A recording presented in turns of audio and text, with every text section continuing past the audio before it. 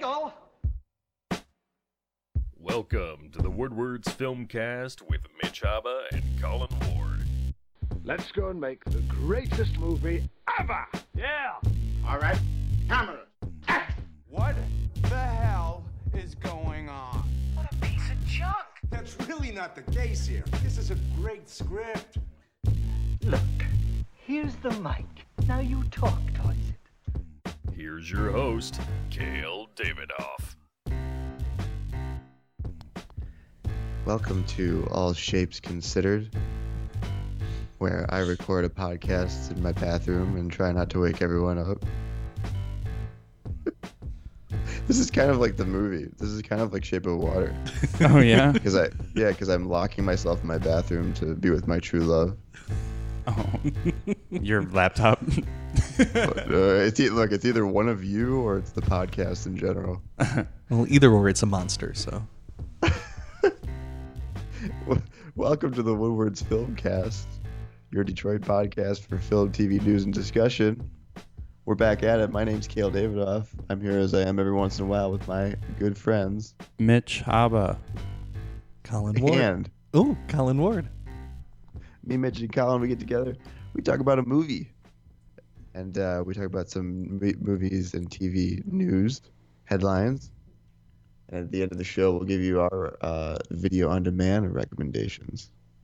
Guys, this week we're gonna try to catch up on some news, and we'll focus on the only film that I've seen since we last spoke, The Shape of Water. Mm. Mm. But Well, it's a good one. It's a good one to see. I know you've been busy, so. Yes, and it's one I've wanted to see for a while. I like Guillermo del Toro very much, and I like water. Mm-hmm. So, and shapes too. Shapes are Geometry. shapes are good. Ninth Ever grade. since I was Good a little stuff. kid, I liked shapes. Mm-hmm. But before we get into that, let's Colin, you wanna hit us with the Oscar nominations Yeah. that we haven't talked about yet. Yeah, those happened while we were away. The big nominee is The Shape of Water, I think with 13 nominations it had in total, cleaning up the technical categories for nominations, but also being nominated for Best Picture, Best Actress, Supporting Actor for Richard Jenkins, And supporting actress. and Supporting Actress for Octavia Spencer too, and of course Del Toro getting the Best Director nomination. Joining him in the Best Director category, we got Christopher Nolan for Dunkirk, Jordan Peele for Get Out, Greta Gerwig for Lady Bird, Paul Thomas Anderson for Phantom Thread, and Guillermo del Toro, of course, for Shape of Water. I made a joke about this on Facebook or on Twitter or whatever it was, but that's a really good list of nominees, and it reads like a joke. It's like you have a black man, a woman, Mexican, and two white guys walk into a nomination. But I don't have the punchline. So, but it's awesome to see Jordan Peele and Greta Gerwig get nominated. Is this Christopher Nolan's first nomination too? It is. Yeah, it is. Yeah. So there you go. Finally, some other people. Even though it's probably Guillermo del Toro that's going to win it, I think. But who knows? Well, and it's also and this might be also with Best Picture, but it spans genres and types, Mm-hmm. like very drastically. Oh yeah. Dunkirk, for all intents and purposes, could be a silent film. Mm-hmm. And it's a very action oriented and it's short. And then, you've got Shape of Water, which is a monster movie, but also a love movie. Mm-hmm. And then, horror movies never get nominated. And I would put Get Out in that category. Mm-hmm. Or, I guess Golden Globes would say it's a comedy. And, Lady Bird, I guess, is a comedy. Yeah. Mm-hmm. Maybe. Yeah, it is. I just Which- looking at that, I realized there are a lot of like very light, besides Dunkirk, obviously, but there are a lot of very like light movies on that list. No like super serious ones besides Dunkirk. But yeah, Did anyone see Phantom Thread? yeah, we Yep. both did. And what is that a convention? I mean, would you? Okay, correct me if I'm wrong. Is that the only conventionally nominated Oscar movie in this category of directing? Like in terms of genre and style and just. I guess. I mean, it's Paul Thomas Anderson, so it's not really conventional, but it out of his movie I think it is his most like conventional and like mass appealing out of his movies. I guess I mean like most. It's like typically nominated type of movie. I guess that would probably be, yeah, because it's very beautiful and there are great performances and hushed voices. Maybe The way I don't the know. way you might talk if you're in a bathroom at 6:42 in the morning on Yeah. a Sunday. Exactly. I mean, to me, that was the big surprise of Oscar nominations was Phantom Thread being nominated as much as it was. I didn't think it was going to get a Best Picture nomination. I didn't think it would get a Best Director nomination. I thought Daniel Day-Lewis would get it, and then I'm thrilled that I'm forgetting her Leslie Manville got a supporting actress out of that. But it also got nominated for a few technical awards too. Costumes. Definitely. Yeah. Did it get cinematography too? And I think it got costumes. No, I and thought score. it was worthy of cinematography. It was a beautiful looking film. It was. So when we go over our top 10s later in the episode, we'll probably go over that, at least for Colin. Mm-hmm. Who do you think is going to win Best Director? I kind of already said it. I think Guillermo del Toro is going to take it. Yeah, I think he will take it. If I was voting, I would vote Christopher Nolan just for the monumental achievement of that movie. As far as I think I would too, logistical. But it would be. I mean, I've only seen 2 of these movies. No, I've seen 3 of them. I've seen 3 of these movies, guys. It's weird. I would too, Colin, because I think that. I mean, and there's a logistical aspect to Dunkirk that is amazing, and I don't know how much of that is attributed to Chris Nolan, but just in general, helming that sort of thing and being responsible for everything at the end of the day, I would probably give it to him. Mm-hmm. I would not be upset. Moving into the actress category, we got Sally Hawkins for Shape of Water, Frances McDormand for 3 Billboards Outside Ebbing, Missouri, Margot Robbie for I, Tonya, Saoirse Ronan, Lady Bird, and Meryl Streep for The Post. Well, I've seen 2. Who could have taken Meryl Streep's place in this? I'm just curious. No, this is leading role. Yeah. I didn't see enough movies. Yeah. I can't. Yeah, I'm having a hard time thinking of who could. But I think this one's probably a lock, just politics-wise. I mean, these are all good performances-ish. I mean, I think 3 stand out above all of them, and then there's other 2s that are like, okay. But I just think it's going to be Frances McDormand because all signs are pointing to that. It's just so weird that you say politics-wise, and in a way you're right, but it doesn't, like the movie's not political in a way, or she's not a character in a way that... I'm talking about internal Hollywood politics. Yeah. But why do you think that? Why do you think that this is long time deserved, and she's right? Like, it's a legacy award. She's won before. So there you go. Yeah. I don't know. I think. What did she win? Wait, what did she win for? Fargo. She did? Yeah. Well, I mean that is my favorite performance of hers, but I don't know. I think that people just love Frances McDormand in Hollywood. And it seems right. I don't know, all the awards seem to be pointing that way. Did SAGs already happen, or did she won? She did, but she also said something interesting in her speech too. She mentioned and I'm paraphrasing. She mentioned like it's great like getting awards, but remember like I've been honored before. Like don't forget the new people. Oh, which was I think awesome of her to say. Did you guys see at the SAG Awards where she I think it was SAG where she goes, I want to talk about one thing: representation. And you thought she was going to talk about like diversity in movies, but she was literally talking about her agents. Yeah. But I think she was trying to be funny. Yeah, I didn't see that. That's good though. One of the most amazing things I've ever seen. That's good. At an award show. She does seem Colin, like a very funny lady.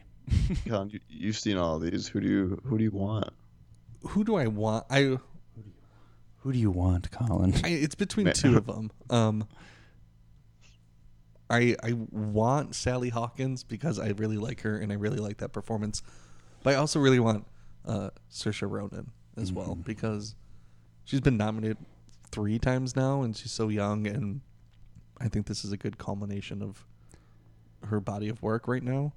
She plays a American teenager very well. Yeah, with her thick Irish accent. Yeah, too. she hides that perfectly. Yeah, I'd love to see Saoirse Ronan win. Sally Hawkins also has an amazing performance as a mute character, which is hard to believe. I mean, that's just classical acting. It's all in her face and her eyes. Mm-hmm. And Margot Robbie did a really good job too. Yeah. So I'd love to see Sally Hawkins win. I think I'd be over the moon if I saw her win that. Yeah, I thought she was unbelievable. I thought everyone in that movie was unbelievable. Yeah, but, the scene where she's like, pleading with Richard Jenkins' character, that was perfect. Mm-hmm. Yeah, perfect. Yeah, she was really, really amazing. She fell in love with a fish, and you bought it. Yeah. Oh, I bought it hard. It's pretty good. Mm-hmm. It's good acting. Over in the lead actor category,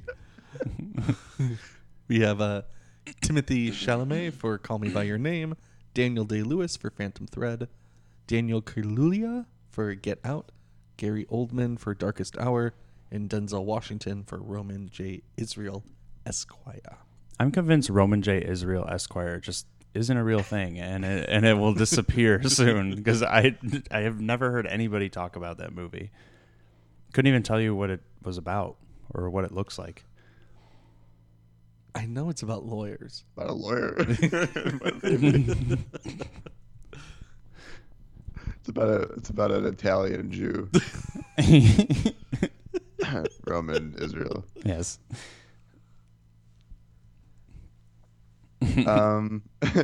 So Gary Oldman? Yeah. Unfortunately. Well, I mean, he did a good job, but it helps when you have so much makeup on you. You could really get into that type. But this is another, like, he's due. Yeah, and he's never won one, so I mean, and here's a reward for having to sit in makeup for so long. Yeah. For what was otherwise a pretty boring movie for a very intense subject. Mm-hmm. I don't get it. Yeah, he's all right in it. I mean, I've definitely seen him do much better work, but again, it's a very showy performance. So, and he's never won, so I think he'll get it. I wouldn't be voting for him though. And who would you be voting for? I would be for Timothy Chalamet. Yeah, I it's thought he just was a great very good. performance.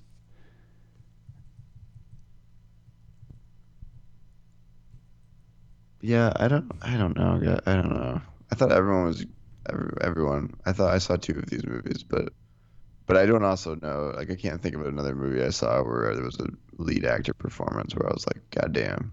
Yeah, there isn't. I mean, I'm a little shocked by the Daniel Kaluuya nomination. I mean, I'm definitely shocked. I think it's deserved. I mean, I'm very shocked. I don't know. Do we think it's the Franco backlash? No, I don't think so. No, I don't know. Franco was nominated for and won the Golden Globe against him, and was nominated for the SAG, and Daniel wasn't. And then all this allegations came out, and no nomination.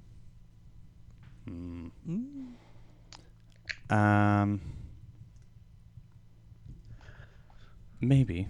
I don't know. I that's a tough one. If that's what you think, then sure. Let's just go with what you think. I think that definitely played a factor in it. I bet. But But I also really didn't like that performance either, so I don't really care. yeah, I liked it.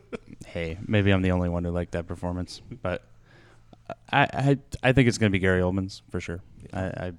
I this is probably the least interesting category this year of the big ones. I think. Yeah. They shouldn't even give an award to men. Yeah. Ugh, men. I can't stand them. Let's see. Before we go over Best Picture, I just want to point out a few surprising things or cool things throughout. Kobe Bryant's nominated for an Oscar. Yep. For an animated short. Logan received a adapted screenplay That's nomination, which I believe means it is the first superhero movie to be nominated for a major award at the Oscars. Well, for What? writing. Yeah, for screenplay writing. Yeah, well, that's a major award. Yeah. Yeah. Well, I mean, there's been supporting actors and In the superhero movies? Oh, well, Heath Ledger, I guess. Yeah, Heath Ledger. You're right. You're absolutely right. Yeah. Rachel Morrison is nominated for cinematography. Is the first woman cinematographer, I believe, Right. ever. For Mudbound. Yeah, that is so fucking crazy. That's really to me. cool. I that's awesome. I wasn't, and I don't want to like diminish it or anything, and I think it was very good cinematography, but I wasn't like blown away by it in Mudbound. Have you seen Mudbound, Kale? I have not. I mean, yeah. It was, but Colin, you brought up a point that it was shot differently than how it's usually shot. Southern post-war shit. Yeah, I mean, Yeah. normally, when you think foreign movies in the South in that time It's period, pretty you're going to get colorful. colorful, beautiful lighting, and this was like super harsh, Yeah. very realistic. Everything felt very cold. Yeah. Let's see. Anything else? I know there was another surprising one, but I'm kind of forgetting it right now. Oh well. Best Picture. Best Picture. We have for our Best Picture. But what about the supporting actors and stuff? It was Boss Baby one of your surprises? Yeah. I'm still surprised that Oscar is just nominated a Boss movie in Baby. general. Yeah. Do we want to do supportings real quickly? Yeah, of course. Okay. We got William Dafoe for Florida Project, Woody Harrelson for 3 Billboards, Richard Jenkins for Shape of Water, Christopher Plummer for All the Money in the World, and Sam Rockwell for 3 Billboards. Mm-hmm. Well, I think we know it's going to be Sam Rockwell just because of how things are going. Oh, Super, super fun. But I really liked Richard Jenkins. I didn't see All the Money in the World, and I haven't seen The Florida Project because it's hard to find. Sorry. Gosh. I have two. I think either everyone in Shape of Water should have been nominated in this category, or Michael Stuhlbarg should have been nominated for Shape of Water, Call Me by Your Name, and The Post, even though I haven't seen it. Mm-hmm. Trifecta. Yeah, I was a little surprised he wasn't nominated for Call Me by Your Name. Once I saw that movie, I was like, oh, that's a bummer. I mean, yeah, I think Sam Rockwell will win unless we get the Oscars are still like a month away.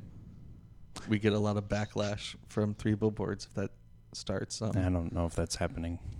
I mean, I think William Dafoe should win this. I think he's the most out of all these actors.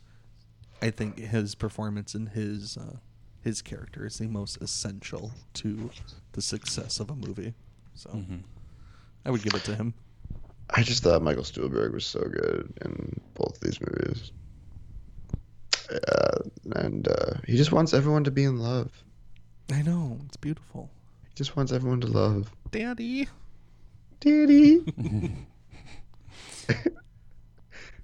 Also, just I was joking about everyone in Shape of Water should be nominated, and we'll get to it. But Michael Shannon was so good. Mm-hmm.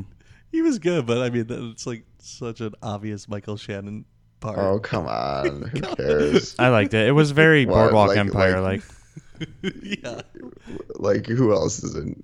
You know what? Also, and I know that I feel like this just totally lost steam in the world of criticism since last February. But you know,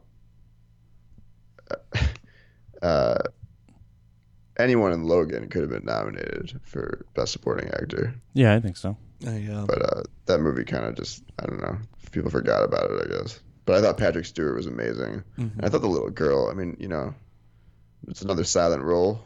Mm-hmm. But I thought the little girl was really fucking incredible. Right. Anyways, speaking of women, what about supporting actress? Speaking of women. Yeah. Supporting actress, we got Mary J. Blige for Mudbound, Allison Janney for I, Tonya, Leslie Manville for Phantom Thread, Laurie Metcalf for Lady Bird, and Octavia Spencer for The Shape of Water.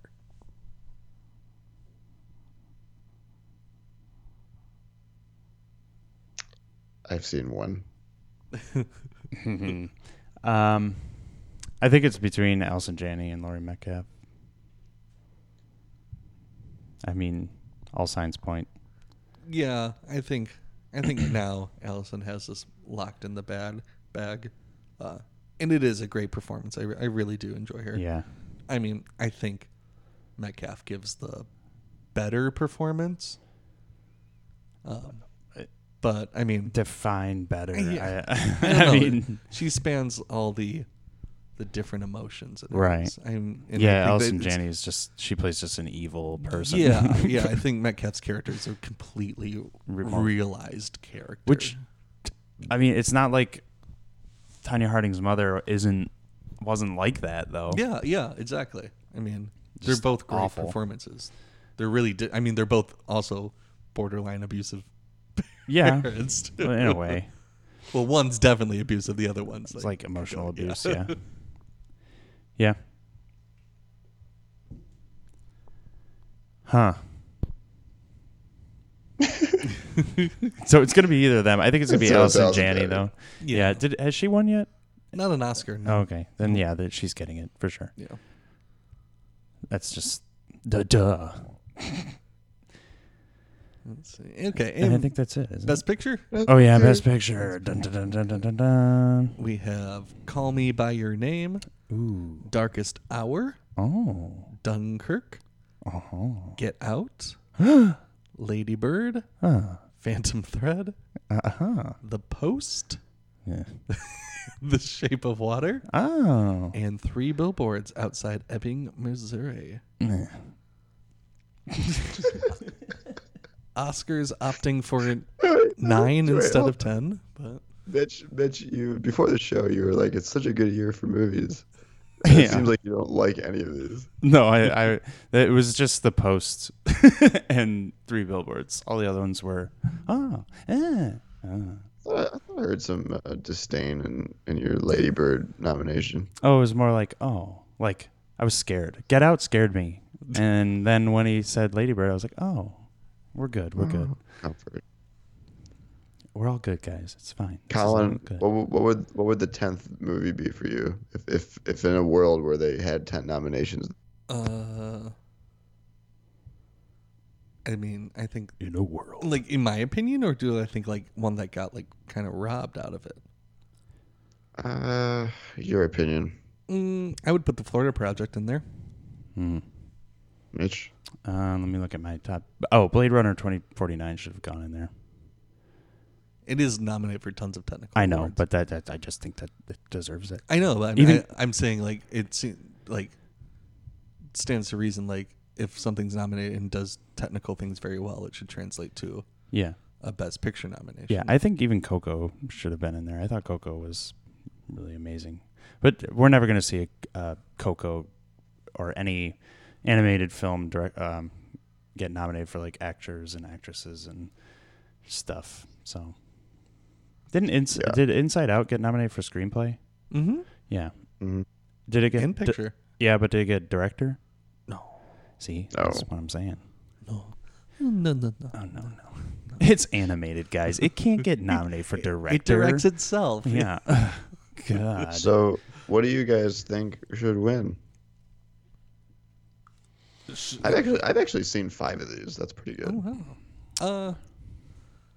I mean, I think if I say my should win, I might give away one of my highly ranked Okay, well, we'll get to top it. 10s. But I mean, going by That's fine. going by what things have been happening, I would say what will win would be The Shape of Water. I think so too, and I think it should win because it is a very beautiful, whimsical, just cinematic story, and it's perfect. I think it's for everybody. It's a good movie. Yeah. It's got love. It's got great images, great acting, disgusting practical effects of people tearing their fingers off. And I think it's extremely timely too. More timely than something like The Post. Yeah. Which, I mean, at least maybe not more timely, but its message is more subtly. Subtly? Subtle, or it's more timeless too. Mm-hmm. I think that The Post, it just hits you over the head with its like importantness. It's very straightforward and dumb. It's very I don't know complified. actually. I think you guys missed that the fish creature in The Shape of Water has a name, and it's Hillary.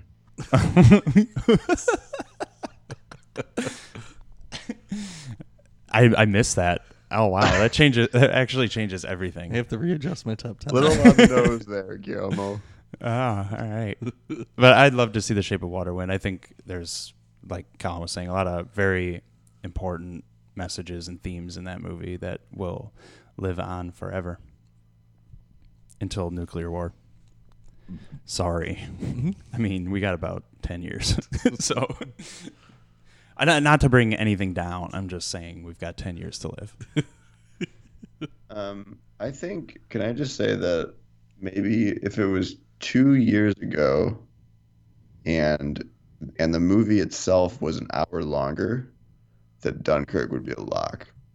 An hour longer?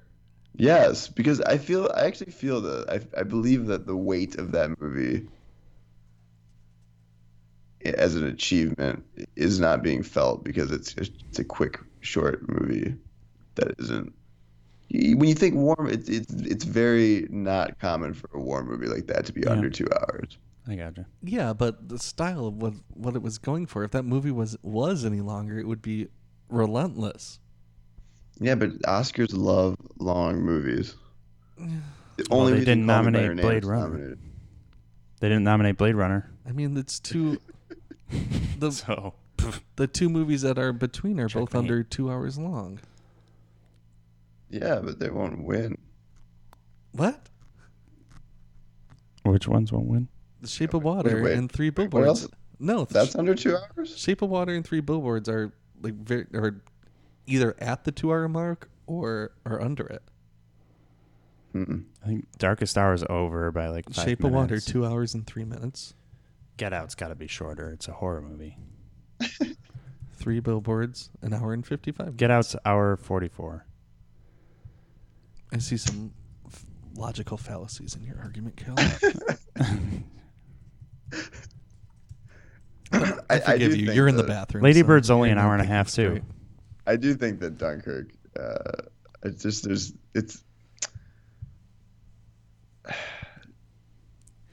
think it's a weird, like, it should win. Like, it really probably should win, but it would never. Like, there's no world in where anyone wants to see that win Best Picture. Yeah, and especially not in today's climate either. Yeah, that's kind of what I'm saying. It's like, I mean, the runtime's a joke, but and this, I'm not trying to dog it and dog the Oscars in general, but it doesn't have any sort of social moment in it that, you know, I think that people want something to win that screams now. Yep. Yeah, I think the thing with Dunkirk is its theme is just survival and what men do to survive. It's not it's not as layered as these other films. Yeah. It does that really well, and it tells a story that many people don't know about. But that's pretty much it. I wasn't as high on it as you guys are, but Was it one of you that posted that like the fake article about Christopher Nolan recutting it to like focus on the women? yeah, it was just like 2 seconds long or whatever. Yeah. There is that one. There is a woman with a line. It is the one woman in that boat at the very end where they're like, "Where are you from?" And she's like, "Oh, all the way from Dorchester." She got her moment. Good for her. She got it. All right. Cool. Oscars. When is that? That is March 4th. March 4th. Dun, dun, dun, dun, dun, dun, dun. So, Colin, March 4th is the Oscars. What about the awards? Well, funny you should mention What's that, the updates? because the awards came out, the nomination came out the day after the Oscars. But the show is before the Oscars. Yeah, So in many ways the awards you win the award first, and then you're graced with maybe the presence of an Oscar. And I think that's how it works. Right. At least in my mind. But yeah, so we did our annual we're doing our annual award show, which is the awards that we've been doing here at I think Woodward's for the past 2 years. Yeah. What were the previous awards winners? We had last year was Moonlight. Yes. Moonlight. I think it's been And then Mad Max. Mad Max was the year before that. Uh-huh. And then I think Whiplash was the year before that. I don't think I participated in that. Yeah, that was That pre-Woodwards. Pre-Woodwards. Pre-Woodwards. Pre-Woodwards. I think Whiplash was the first winner, if I remember correctly. Okay. Yeah. Yeah, that makes Yeah. sense. Mhm. I think I remember. Yep. Cool. All right, so everyone, be sure to tune in Oscar weekend to hear the real awards show. Baby. Yeah. Who leads the nominations in that you chose? The nominations that you made up. Basically, what was your favorite movie?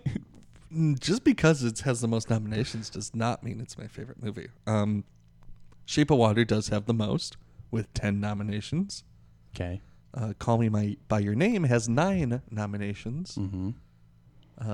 Both Dunkirk and Lady Bird and Phantom Thread have 7 nominations. I, Tonya and Get Out have 6 nominations. Florida Project and Star Wars have 5 nominations. Oh, wow. Star Wars has 5 nominations. Oh, yeah, including some acting nominations as well. Right. Now, I like these awards because you made them up. And Yes, tell me so more. it's not Yep. as political. Uh-huh. It's just authoritarian. Yep. You made the decision, and Oh, that's yeah. that. Forget politics. Yep. Yeah. I mean, there's no politics if there's only one. Oh. And then you also have an award or 2 awards that I really like that are Best Moment, which is like best scene that in a movie, Mhm. and Best Use of Music, which I love you know, that award. yeah, because a lot of movies that don't get their due or that are good, they're looked over. Yeah, keep telling me why I'm great. I mean, I mean, yeah, like you nominated Atomic Blonde for Best Use of Music, and I totally agree. It was great music. Great music, great use of music. I mean, any scene where a woman beats the shit out of 4 or 5 like KGB officers or police officers to the set or to the sound of George Michael's father figure. I'm there. Yeah, I'm 100% 100%. I'm totally in, and it was super fun. So I haven't submitted mine yet, but I will soon. Yeah, well, When is the due date?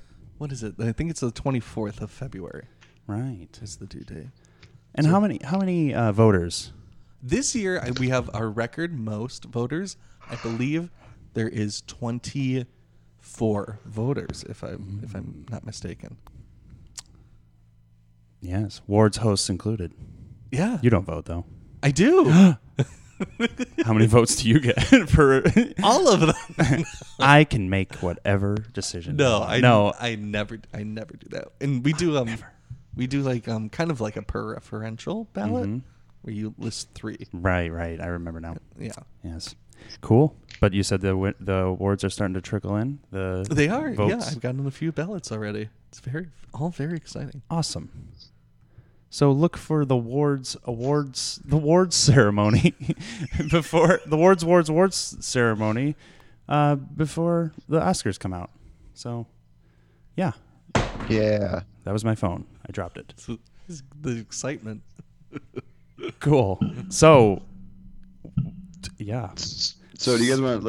We're gonna hear from your two's top 10 movies of the year. I don't know if I really have 10 to talk about, but let's touch on really quick. The Super Bowl happened. What? The Super Bowl happened. Yes, it did. There was a few movie things that happened. There was a Jurassic World trailer that Colin loved, and I actually didn't watch it. I saw it silent, and I was kind of like, oh, the first trailer was so bad. I can't imagine this one being any better. Was it better? I didn't watch it either. Well, obviously, we're very qualified to talk about this. What's that show called? This Is Us. Yeah. Had an episode after the Super Bowl. Did you guys watch it? Do you guys watch No, that I don't show? watch that No, show. no, My can't. parents watch it. They said, hey, actually, it's not as corny as you think. That's all. Every time I hear This Is Us, people talk about This Is Us, they're like, it's actually pretty dramatic and pretty smart and not that corny. But it seems really corny to me. I feel like I could get behind it if I binge watched it. Right. I could not sit through a show with commercials. I don't think I could ever do that anymore, honestly. Yeah. Wow. Okay, so we got a film podcast here. Didn't watch a trailer. Don't watch the biggest TV show on network television. No, it's not. Yes, it is. Is it? I think it's the biggest Network. drama. Network, like NBC, Oh. ABC, Fox. Okay. CBS. The CBS is like, I guess fuck us. I mean, well, yeah. I don't know. Do they still have the Big Bang? Theory? Yes, they I do. don't know. That might be number 1. Well, yeah. Actually, I don't know if it is the number 1 comedy anymore. I think Blackish might be the number 1 comedy now. So then we got a teaser for a trailer. Ooh. We got the Han Solo movie that I guess is happening. I think a lot of people thought it wasn't really going to come out in May because we hadn't heard anything about it. We hadn't seen anything, and they dropped a teaser during the Super Bowl. Right. This was cool. It was really 2 trailers basically because it was like a 30-second trailer that was completely different from the one that dropped Monday. Mhm. Good Morning America. So we got our first look at the Han Solo movie. We got our first look at Alden Ehrenreich taking over as Han Solo. What do you guys think of the trailer? I just can't with that hair. You like it or you Don't. don't like his hair? No, it's very Dirk Diggler from. Oh, it Boogie is very Nights. 70s. But I mean, we're talking about It is Han. 70s. Yeah, we're talking about Han Solo, who emerged in the 70s. So So a long time ago in a galaxy far, far away, it was the 70s. well, They I had mean, a- they look, had watch a Star 70s Wars. period, Everybody, too. the Star Wars looks like the 70s in space. I mean, Rogue One was the same way with the hair. Yeah, a little you know bit. whose hair I hate though is Emilia Clarke. Yeah, it didn't look very Star Wars like. It looks like normal. Like where's the Rey hair? Where's the Leia hair? Where's the Padme hair? Yeah, almost like 1920s look to it. It's really weird. And so Colin, you hated the hair. Did you like anything? Did it excite you? No. Oh, I thought Donald Glover was like spitting image for Billy D. Well, he excites Yeah. me in every way. So I'm excited for anything with him in it. But I just don't care. Did we right get now. any lines from him in the trailer? I don't think so. No, I don't think so either. I happen to really like the introduction to the Millennium Falcon being really clean. Yeah. That was cool. Like all the padding and everything was white and just everything looked very clean. And I'm excited. I'm excited to see what they came up with for his origin story. I'm not as worried about the acting as some people are. I think people, when they hear he needed an acting coach, they think, oh, he's terrible then. Good actors use acting coaches all the time. Yeah, everyone. Yeah. So sorry to burst anyone's bubble, but acting coaches help very good actors as well as bad ones. And I think it just means that he needed an acting coach on set. Just means that there wasn't a good connection between him and the director on what their vision needed to be. If anything, I think it shows that he takes his role as playing Han Solo more seriously. Yeah. That he wanted to make sure that he I would, that he was up to snuff for it. and I wouldn't say that he sounds like him, and I don't really care if he does or not. Maybe in the dialogue it'll come out better, but I don't know. What do you think, Kale? You're the Star Wars freak. Freak. I think it looks fun. I mean, it doesn't look stupid to me. It looks, it looks high quality, and it looks like it's going to be good action. I actually happen to be more excited about this. I mean, with this trailer, it looks like a Ron Howard movie more than it looks like a Miller and Lord movie. Mm-hmm. So in that sense, I'm excited because it feels like Ron Howard. I'm worried about Alden Ehrenreich. I think it's like an unbelievable role to step into. I mean, there's part of it is just because that Harrison Ford it's like a dying breed of actor. Mm-hmm. I mean, he's like an old 30s actor, and that doesn't exist anymore. I mean, and this sounds weird, but that type of masculinity on screen doesn't really exist the way it did either. So no. Yeah, it could come think off it- really bad. Well, I would say that Armie Hammer's character in Call Me by Your Name is pretty close to Han Solo. Yeah. I mean, I wouldn't disagree, but I think that's also rare too. Mm-hmm. That, like, Armie Hammers of the world don't really, that leading male doesn't exist the way it used to exist. So I think it's going to be difficult, and I think I understand why. Watching the trailer and hearing the rumors that he was the point of frustration makes sense to me. That doesn't mean it's going to be a bad movie, but it means that they probably were scrambling to fix something particular. Who was frustrated? Alden? That he was the point of frustration, Oh. right? That was the rumors. Other than that, I'm really excited for Donald Glover. I'm excited that correct me if I'm wrong, I think this is his first real role in a blockbuster movie, right? Yeah. It really is. In I a mean, he was block- in Spider-Man, but But he it didn't was really like have a big role. He had like 5 lines in Spider-Man. I mean, Donald Glover is a TV guy. I mean, he's a TV writer and he's a TV actor. He's a and this is- rapper. He's a I mean, he's everything, but this is a huge moment for. And I hope he's good in this because it really, I would be more excited about another Lando movie yeah, that'd be cool. if he kills it, and I'm sure he will because he's the kind of person that doesn't do anything bad. Mm-hmm. So, yeah, we'll see. He was Should in be Magic interesting. Mike XXL. Oh, Oh, he was. You're right. Mhm. I didn't see that. You're right. He was in that. but as for like comic book type movies, I guess for like a franchise movie. Yeah. oh well, that's a franchise in its own. I mean, they've got their own strip You know what, clubs. Mitch? Do you have Star Wars strip clubs? lying I'm around? sure they do. If they don't, they better get on that. That's what Tashi's station was. Oh yeah. All right. Well, that's about Star Wars. Also, just really quick, right before the Super Bowl, Ava DuVernay said that she tweeted out that there's going to be something that happens that day that will blow the minds of film Twitter. And we found out that was the fact that the new Cloverfield movie premiered after the Super Bowl on Netflix without any promotional buildup, which I thought was fascinating. It did not make me want to sit down and watch the movie, No, I did not want to watch it. but what a world we live in. Wow, Where that a this- movie this- could get this- made and released, and And no one knows about it, and No- no they one didn't watches market it? it. Yeah. I guess I don't know. I hope it works out for Netflix. Colin, you watched it, I did. I watched it right after the Super Bowl, actually. and did this lack of marketing tingle your curiosity? Well, I mean, I guess in a way it must have, because I did watch it right afterwards. I was curious about it, and I like all the actors in it a lot. And I was intrigued by it. It's just unfortunate that it's not a very good movie. And I can definitely see why Paramount decided to give it to Netflix. Yeah. Do you think that's what happened? Do you think they made it and they were like, "This sucks"? Yeah, Or do you think I honestly think that they made it and had no idea how to market it, so we're like, meh. Yeah.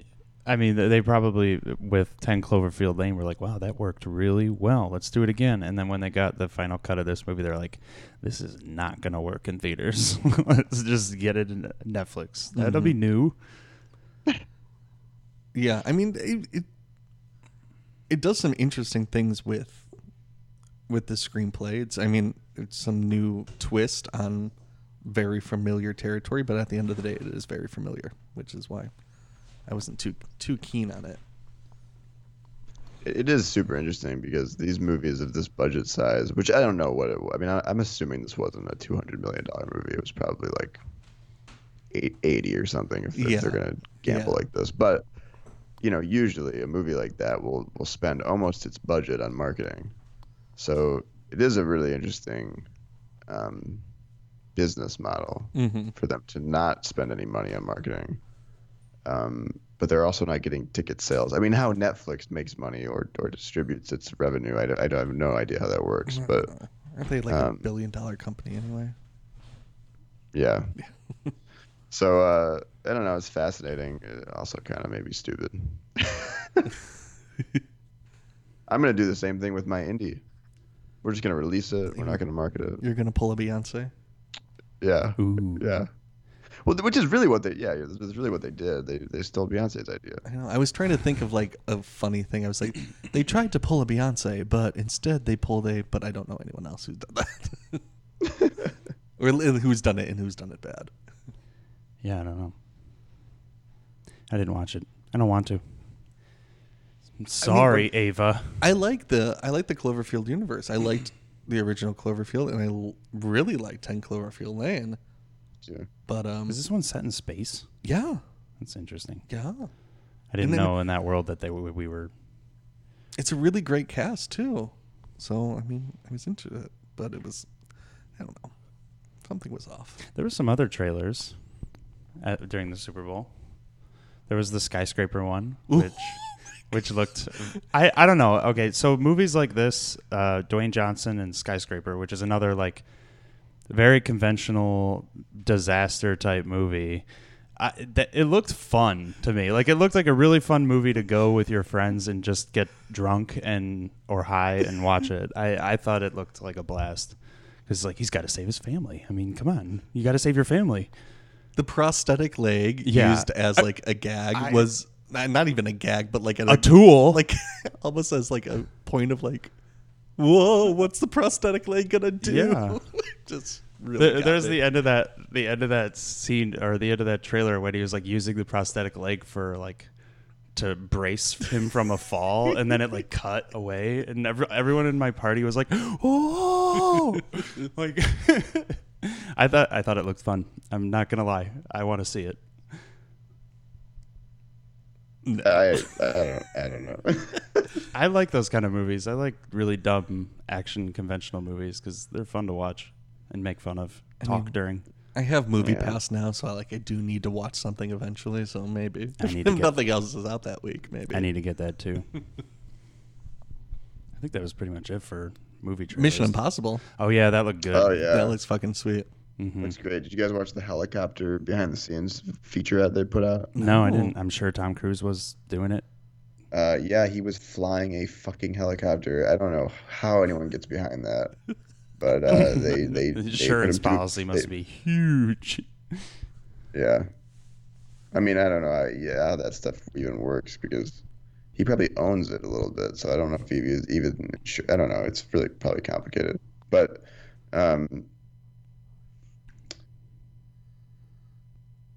I think it looks fun.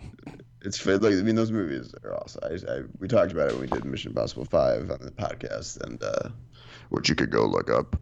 Mm-hmm. Yeah, we did do that. It's a good app. Those movies are great. It's one of the most understated, like, fun franchises, I think, that I don't think people give enough credit to. Yeah, yeah. The last from 3 on have been great movies. Yeah. Speaking of top movies. God, you're so, All right, why don't you so guys- good at segues, even at 6 a.m. Okay, we want to get into a bigger shape of water discussion, since I'm sitting in a bathtub. But Are you actually sitting in a bathtub? no, Oh, you're just on the toilet then. sitting near a bathtub. Get in the bathtub, please. Turn the water on. Turn the water on. Quickly, Ease you up. guys give us your top 10 films. Quickly. Maybe go back and Quickly, forth. isn't that what the episode's about? We'll get it. We'll talk about Shape of Water toward the end. But okay, Colin, you want to go first at number 10? Sure, yeah, we'll do. Yeah, We'll just go back and forth. okay, cool. So my number 10 film of the year is a movie called Lady Macbeth. I didn't see that. It is a British period Gross. psychosexual. No. Go ahead. yeah. Are you back on once I said psychosexual? Yes. Psychosexual romance. It's almost like if Hitchcock was directing a period piece. It's really, really fascinating. It's a short movie too, about a woman who is in an arranged marriage and in like the English countryside, and her husband and her husband's family kind of confine her to the house, and she's just trapped inside this house, and she's going stir crazy, and eventually she starts fucking the stable boy and takes her womanhood back and becomes a boss. You like those psychosexual movies? I fucking love them. Yeah.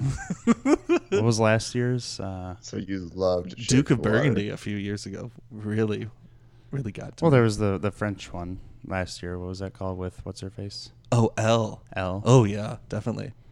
But no, this Paul is Verhoeven. a really fascinating movie about and it's beautifully looking. Lead performance by I think Frances Pugh is really strong, really powerful, and seeing her go from a almost subservient wife to this really dominating force to be reckoned with is really, really fascinating, and it just looks great, and it's really interesting. And the ending is really controversial, which I love a controversial ending. So my number 10, Lady Macbeth. Okay.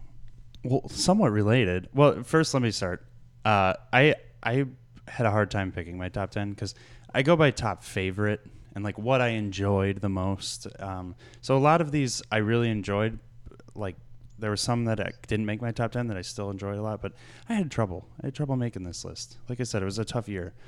But number 10, Lady Bird. I put Lady Bird in my top 10 at number 10. I think it's a timeless coming of age story about a teenage girl that I found very funny, heartwarming, and grounded. And we talked about it in a previous episode. So, Lady Bird. That's all I got to say about that. It was good. It's good, funny, well written, well directed. You know what? I'm gonna step in here and. Okay, I didn't see many movies, but I did see 10 movies. I at least saw like Okay. 15. I'm gonna try to put this together as we go because I didn't really think about That this. was great. What a pleasure for us. So I'm gonna start with number 10, Guardians of the Galaxy Volume 2. Ooh. I put that at number 13. I really enjoyed that one. 40 I really for liked me. this By movie, 40. but it was Colin. also kind of forgettable and convoluted. Colin, you're number 9. That's all we got to say about Yeah. that. I really like Guardians of the Galaxy Volume 2. I know I was alone in that on our Not as episode. much as I did. I guess so. It's all relative. My number 9 movie is Phantom Thread, which is Paul Thomas Anderson's latest movie starring Daniel Day-Lewis in what could be his final performance ever. It is about a meticulous fashion designer and what it means to be in a controlling relationship with an artist. And it is beautiful. It is lush and so tonally perfect. Just great performances across the board from Daniel Day-Lewis, Oscar nominee, Leslie Manville, also Oscar nominee, but the female in it who I've never seen before. I'll get her name here to give her credit for it. He's opening his notepad. Vicky Krieps. Cripes almighty. Vicky Krieps.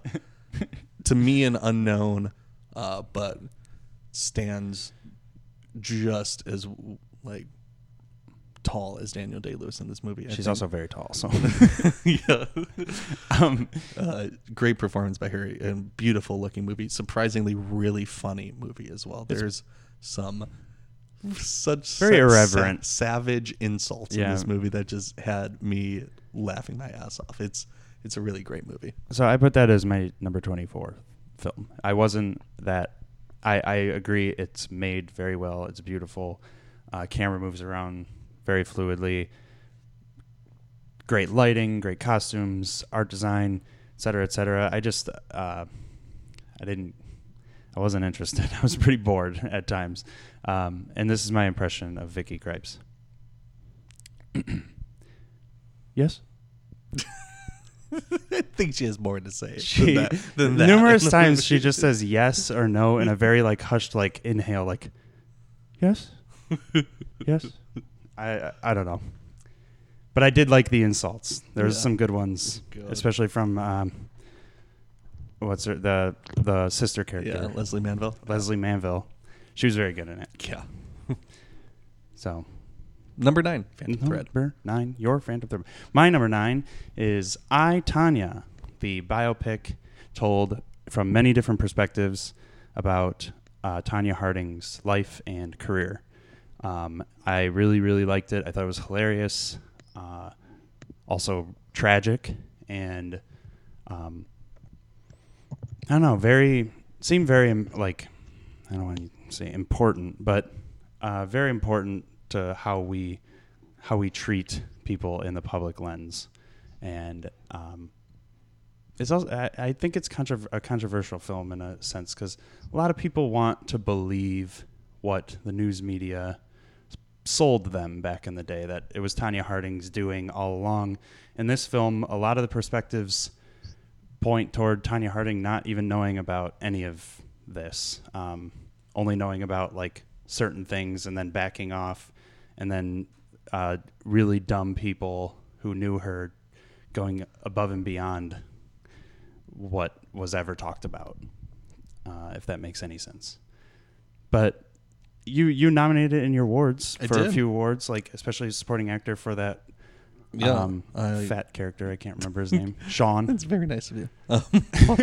He's an idiot. Paul Walter Hauser. Who I do think is really, really great in that movie. I don't know what else he's been in, but I feel like I've seen him in stuff.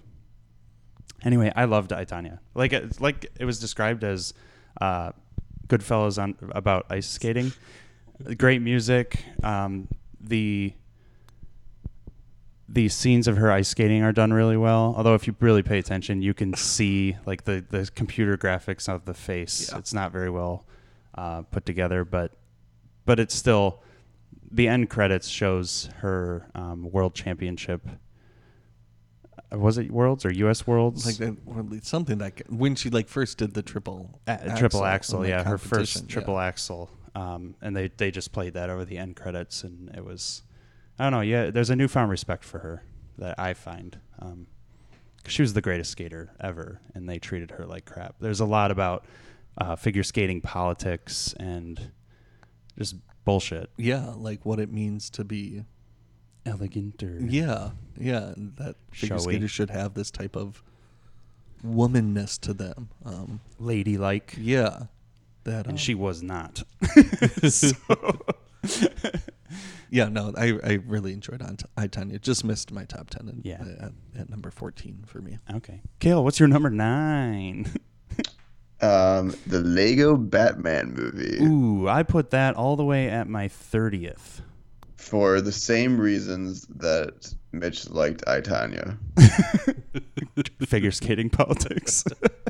Well, just the way we perceive people in the public lens. Oh, yeah, And okay. The idea that we, sometimes our heroes are kind of lonely and they feel lost. And in all seriousness, that movie was really funny. And it understood the character of Batman more than any movie, I think, since Batman Begins. I mean, any movie, not just any Batman movie. Okay.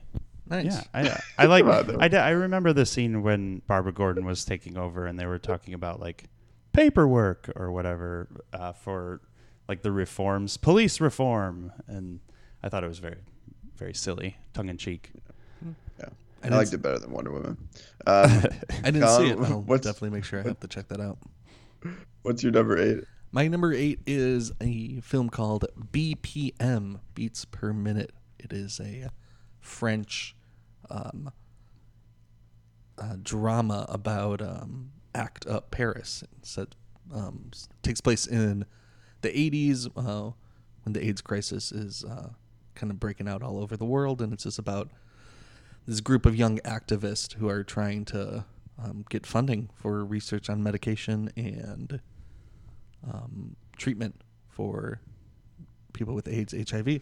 It's a long movie. It is a 2 hour and 40-minute French drama about AIDS, but so I can understand the people's reservations to it. But it is there are some really great scenes in there. A lot of the scenes take place in like a lecture hall where it's just people talking about like how to. I like scenes like that. How to do like their next protest and like all the politics that goes in with that. Really great movie, really powerful movie, beautiful movie. Beats per minute. Cool. Yeah, number 8. My number 8 is Coco. A beautiful animated film about family and traditions from a culture we don't normally are exposed to unless you live in like the southern United States. Southwest United States. Great music, animation, again, beautiful. And I was like crying at the end. Like any Pixar movie, it has an extremely emotional scene that just ties everything together in a perfect little bow. So that is my number 8. Bobo. Yes. Bobo. Coco Bobo. For Coco. Bobo. I'm cuckoo for Coco. That does sound good. Number 8, Kale. For me, Call Me by Your Name, because it was a good movie and I saw it. Wow, but only number 8. I happen to think that I think this movie very easily wouldn't be in my top 10 if I saw more movies. I think I liked Call Me by Your Name a lot. I'm a little surprised by like Best Picture. I think it's kind of maybe not a Best Picture kind of movie. I think the acting is unbelievable. I think it's probably 40 minutes too long, and there's one scene at the end that really makes it worth it, and I enjoy that scene, but maybe confused about all the accolades. But it was a good movie. I did see it. So number 8, Call Me by Your Name. I had that as my number 14. So you're right. And if you saw more movies, it might not be in your top 10. Still a good movie, though. We're going to talk about that more So we'll talk later. about that later. We'll talk about that more later. So what was your number 7, Colin? My number 7 is a documentary called Faces Places. Also a French movie, French documentary about the artist Agnes Varda. And she teams up with a photographer, JR. I don't know if he pronounces it JR or Junior, and I couldn't tell because I didn't hear people saying it in English, really. Right. So it's about them going on a road trip together. She's 80-something years old. He's 20-something years old. And they take a photo booth, essentially, on wheels and drive all around France, north, south, and they take pictures of people in these really not like abandoned towns, but some of them are, but these villages in France, and they take photos and like plaster them on walls and surfaces and monuments, and it to make beautiful artwork. But it's really a movie about these two people's relationship with each other and what they mean to each other, but also the different villagers. It kind of sets out in these vignettes from town to town. Like you spend like 15 minutes in one town, then they're on the road again. 15 minutes in another town, it's a new story. But I bet that makes it fun. Yeah, it is. It's Doesn't funny. drag. It's funny. It's beautiful, and some of the art that they make is so great. There's a scene early on in the beginning, one of the first places they visited. It's this woman's house, and this whole row of miners' houses from back in the day are about to be tore down to make a new development, and she's the last person like withholding, like to sell her place. So they put her face. So they put all these old miners on the side of each houses, and then they put her face right in the center on her house. So she walks out of her house and she looks around and she sees her face on the house, and what happens next is super emotional. It was one of my favorite moments in a theater this year. Oh, it's in theaters. Can you find it streaming anywhere? Usually those documentaries start showing up on... I saw it at the DIA, and I think that's the only screening it has. But I do think it comes out on video within the next few weeks. Faces Places. Wasn't... it's nominated, It right? is, yeah. And isn't Icarus as well, that like doping movie? Yeah. That was... I saw like the first half hour of that. Yeah, and it's I was on like, Netflix. I had to go somewhere. So well, shit. Faces Places. Cool. Number 7. Very, very good. My number 7 is Get Out, which we've talked about so much, and I'm sure you've all heard about it. But I really like this movie. I think it's a ton of fun. It's a good satire, and I'm excited for how much praise it's getting. Most people I talk to have seen it, like older people and whatnot, and they like it too. Some of them are like, it was all right, but they didn't know. I haven't heard anybody say they hated it. So I'll get to it later. Okay, what was your number 7? I should say first of all that maybe Spider-Man: Homecoming should have been there instead of Lego Batman. Oh, Well, it's in the books now, Caleb. You can't change it. Yeah, it's in the books now. My 7, I guess, is Thor: Ragnarok. And really, there's. I forgot I watched that one.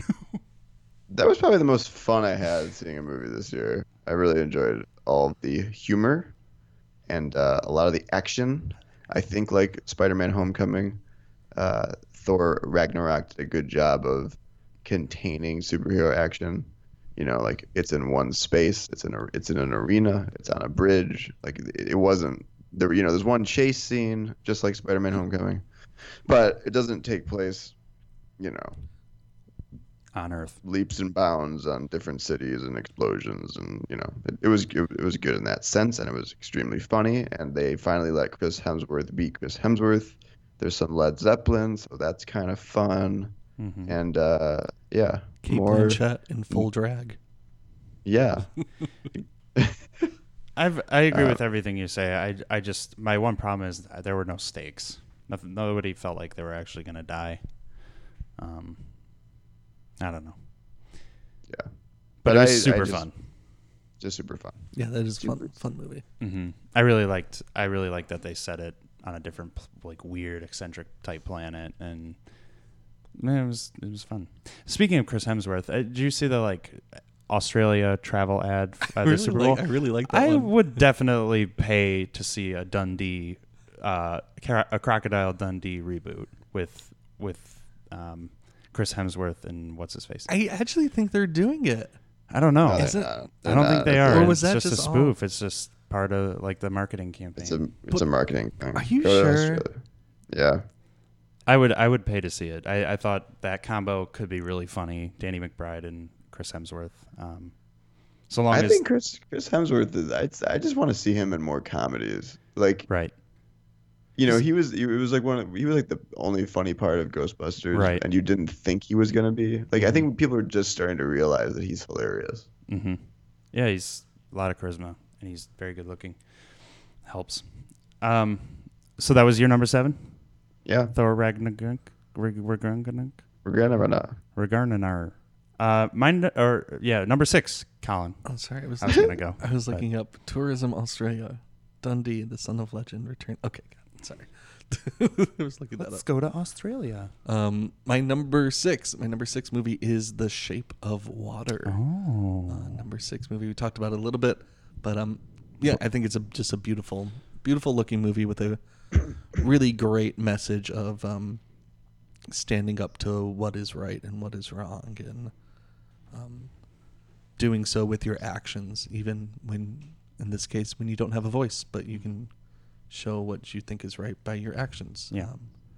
Shape of Water. Beautiful film, number 6. It's higher on my list, so we'll talk about it some more. That was beautifully said, Colin, for only your number 5 movie. Yeah. No, number 6. My number 6, yeah. Number 6. Oh, your number 6. Yeah, Yeah. Don't get ahead here. So Yeah, come on, please. Kale.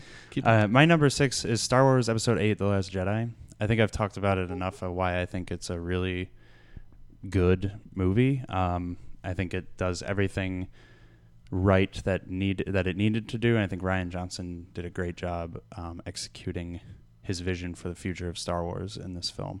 And it has great moments, some slow moments, but I think what this movie also taught us is that not every Star Wars movie is going to be good, or blow people away.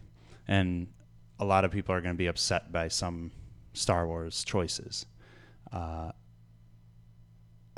I'm past that point, but I think the people who are really dissing on this movie are missing the point entirely. So I don't know. I'm sure it's higher on Kale's list. Yep, just missed mine. It's not. No, It's number 11. No. for I mean, me. on the list that I just made 2 minutes ago, The Last Jedi is number 6. Okay. I think every technical aspect of this movie is A+ and would deserve an Oscar if it won it. I really believe that. I think that Shape of Water is close and Logan is close, but production design for The Last Jedi, I think, will be vastly overlooked in the scope of cinema in the last 10 years. I mean, it is such a beautiful film, and I don't think people are really appreciating it as much as they should. I think the acting is really good in this movie, from Adam Driver to Mark Hamill to, of course, Daisy Ridley. I think that the script is just it's lacking a bit still, and I think that if the script was a little more fleshed out, this could have been a Best Picture movie. If it was slightly if they added certain scenes and took away a few scenes and maybe I think if it was focused more, I think this movie would be getting a lot more praise. So even in my top 10, it didn't make the top 5 for the 15 movies I saw this year. Mm-hmm. Yeah, like I said, But just beautiful. missed out on my top 10. It's number 11. It's the most fun I've had in a theater this whole last year. So Yeah. Which is interesting. We find it fun, but a lot of people find it boring. I don't know. Boring. Is Yeah, it- I'll never I honestly understand don't the word understand. boring to describe this movie. Yeah, I not don't get it at understand. all. I don't know if you can really see what's going on between characters. I didn't find it boring at all, but all right. Number 5. We're in the top 5 now, ladies and gentlemen. top 5. Number 5 for me is Get Out. Number 5. Get out of here. Get out of here. Yep, we did a full episode about it. Just reiterate a few points about it. It's so smart and so well done and so entertaining. Performances are great. That scene between Catherine Keener and Daniel Kaluuya, when they first sit down and do their therapy session, is so good and so intense. And I bought it on Blu-ray and I was rewatching it, and I was watching that scene and I remembered how when I was in a theater, and the theater I saw it in was kind of empty because I saw it early on a Monday morning, and I remember when I was watching that scene in the theater and just being my mouth agape, just it is. I love that scene. I really like this movie. It's probably the scene they're going to use for his Oscar clip. Yeah. It's really great. Get Out, number 5. Mm-hmm. And one of the best theater experiences I've had. Except Yeah. for the people that took our seats, and then I had to move to another seat, and then I had to move again because those people came, and then it was like, So someone asked you to get out of your seats. yeah, get out of their seats because I couldn't sit in my own seat. All right, my number 5 is Baby Driver. I think it was, again, one of That maybe should have been in mine instead of Lego Batman 2. yeah. I did see Baby Driver. Okay. This is an unofficial list for Kale. But I loved watching this. Edgar Wright's one of my favorite directors, and I think what he does with the editing and the music in this movie is just perfect. And he's always done that with his movies, cut in music with edits and character beats and dialogue. It was a musical that wasn't a musical. And I enjoyed it thoroughly. It makes it weird with Kevin Spacey, but Yep. we've talked about that. But it's still a very enjoyable movie.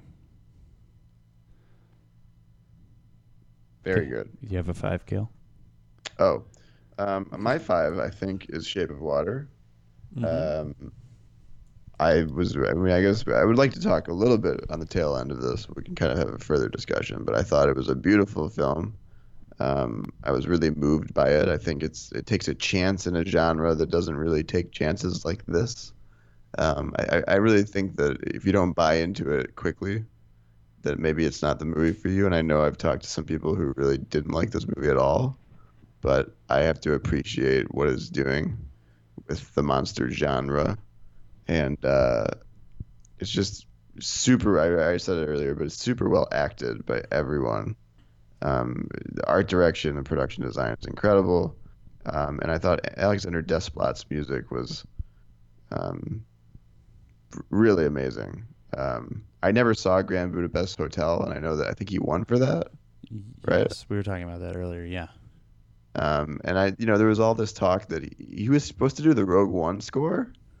And at the time, I didn't see it, but I couldn't see that happening. But after listening to Shape of Water, give him everything. I thought it was an amazing score. I mean, and Quincy Jones was just quoted as saying that he's one of the only people doing good stuff in film scores lately. And In music, maybe even. in music, yes. And so he's right. He's absolutely right. The score was amazing. So Shape of Water, number 5. Yeah, that's my favorite for score too, but I have it higher on my list, so I'll reiterate those same points in a bit. Number 4, Colin. Number 4 for me is The Florida Project. I haven't seen it. This little movie by Sean Baker, who previously did Tangerine. Like that movie. That was a good one.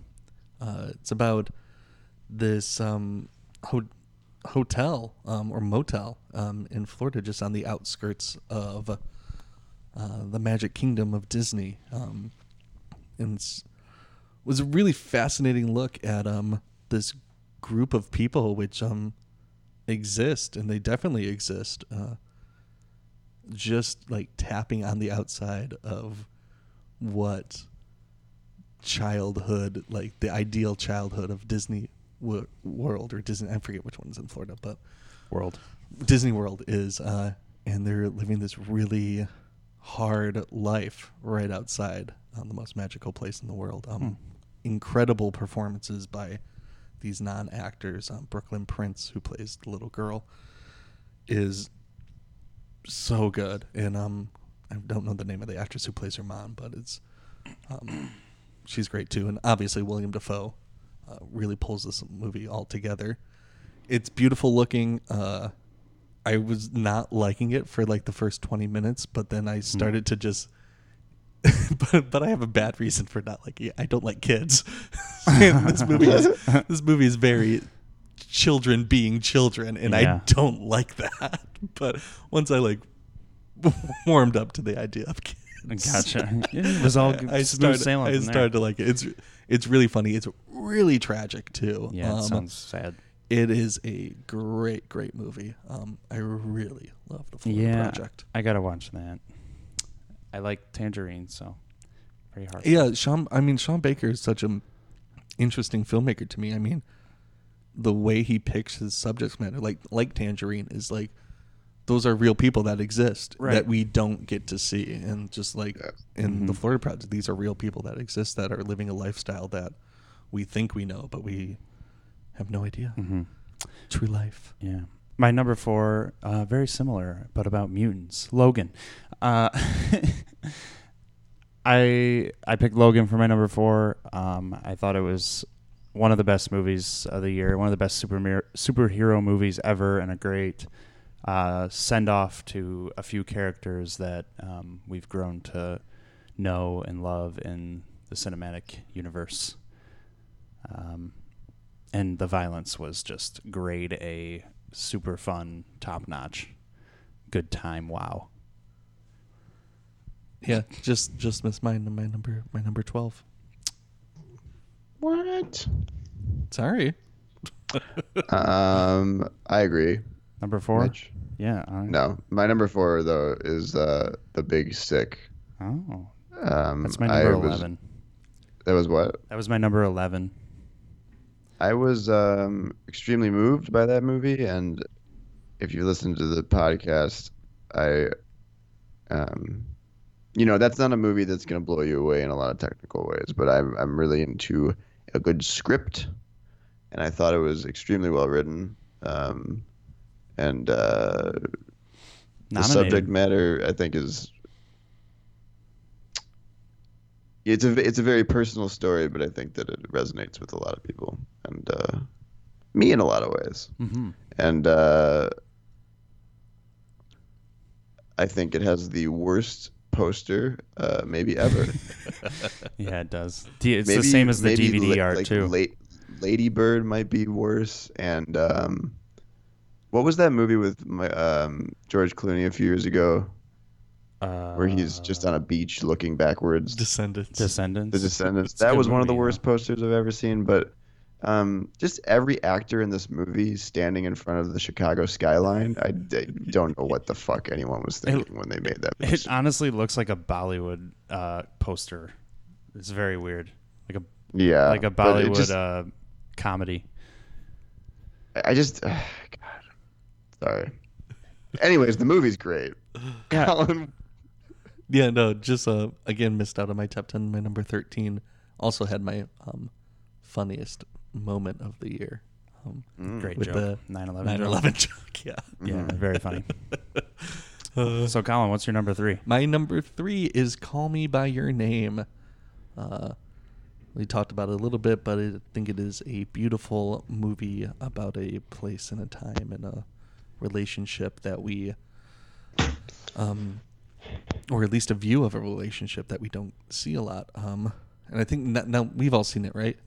Yes. Okay, so Yeah. I think I alluded to this when I think just Kayla and I saw it.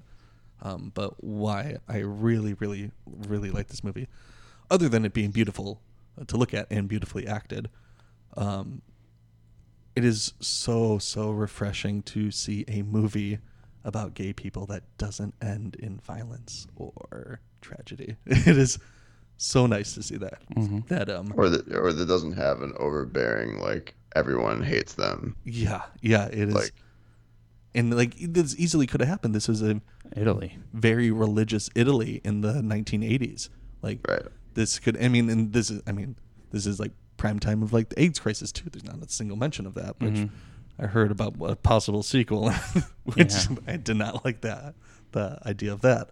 But it's really not a movie that requires a sequel. No, it really doesn't. Yeah. I can't say enough good things about Timothée Chalamet's performance.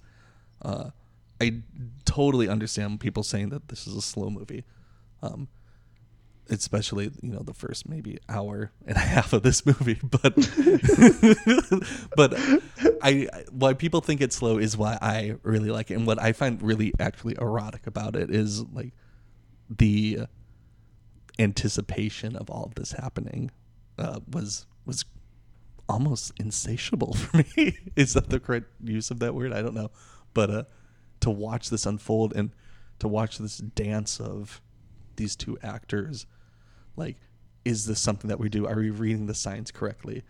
To me, was so fascinating to watch. But I And I can see why people would be sitting there being like, okay, when's this going to happen? When's this going to happen? But, as someone who identifies very much with these characters, like, well, to me, it's like what I've witnessed for straight movies all this line, this will they, won't they? Mm-hmm. Like, so to see this will they, won't they of gay characters was so great for me to see. And then the last 20 minutes of this movie, I think, are spectacular, starting with their trip to Rome or I don't know, they go off on a train somewhere and it's beautiful. And then they come back and there's a great scene between Michael Stuhlbarg and Timothée Chalamet, and then the final shot is just incredible.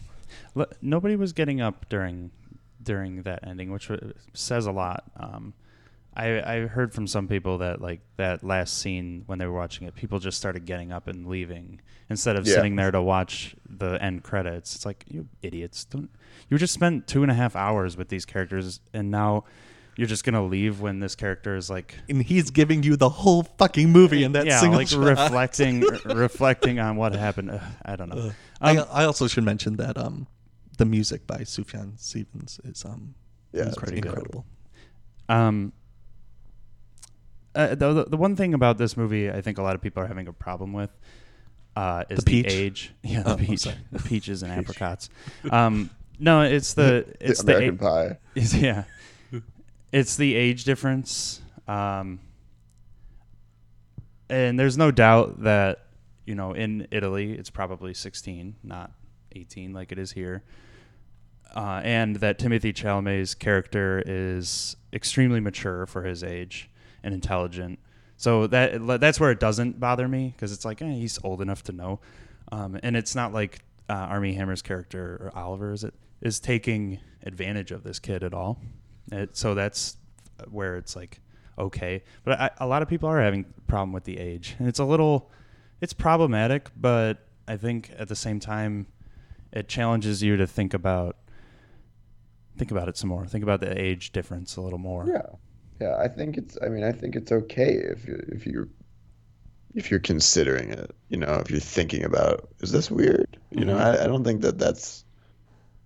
I don't think the film's trying to make a judgment. I don't think it would be the same film if they were the same age. I think it's part of it. I think it's just part of the affection that they see for each other. And I don't think it's making a judgment. I think it's telling a story. And if you feel weird about it, I think that's valid. And I think it should be talked about. And I think it's, I don't know.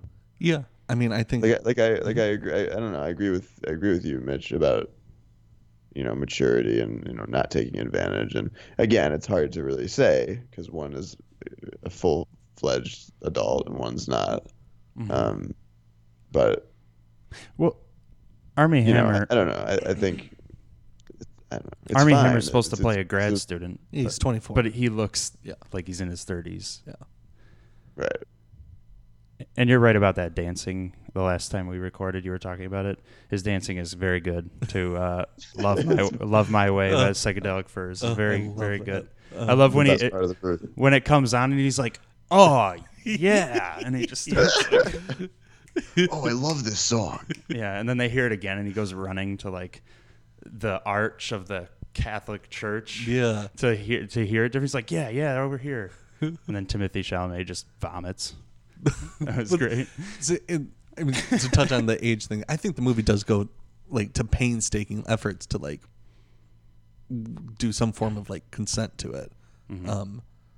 I never got the feeling that when I was watching that it would be a problem. Of course, afterwards I was like, oh, it's an interesting way to think of it. But I think the movie or in the screenplay is challenging you to is this right or is this wrong? I think it's very like, I'm glad there's like opinions on both sides, whether it's right or wrong, and then whatever.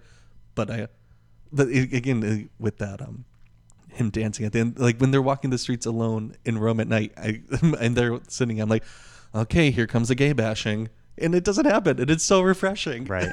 Instead, there's dancing, as there should be. Yeah. I felt bad for Timothée Chalamet's girlfriend.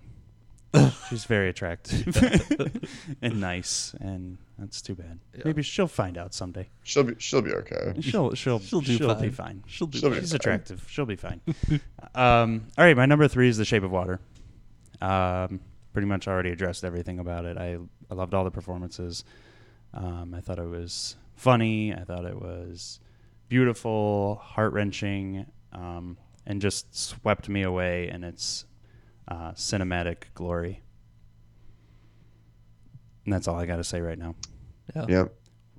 Good movie. Number 3, Kale? My number 3 is Dunkirk. I've been a very big critic of Christopher Nolan and his last few movies. I think he's almost always focused on the gimmick or the trick of the movie rather than the characters, and I think there may be some of that in this movie, but it's a phenomenal feat of filmmaking, and I think it does play with your sense of time and space way better than Interstellar did. And I think the music, similarly, I've been critical of Hans Zimmer.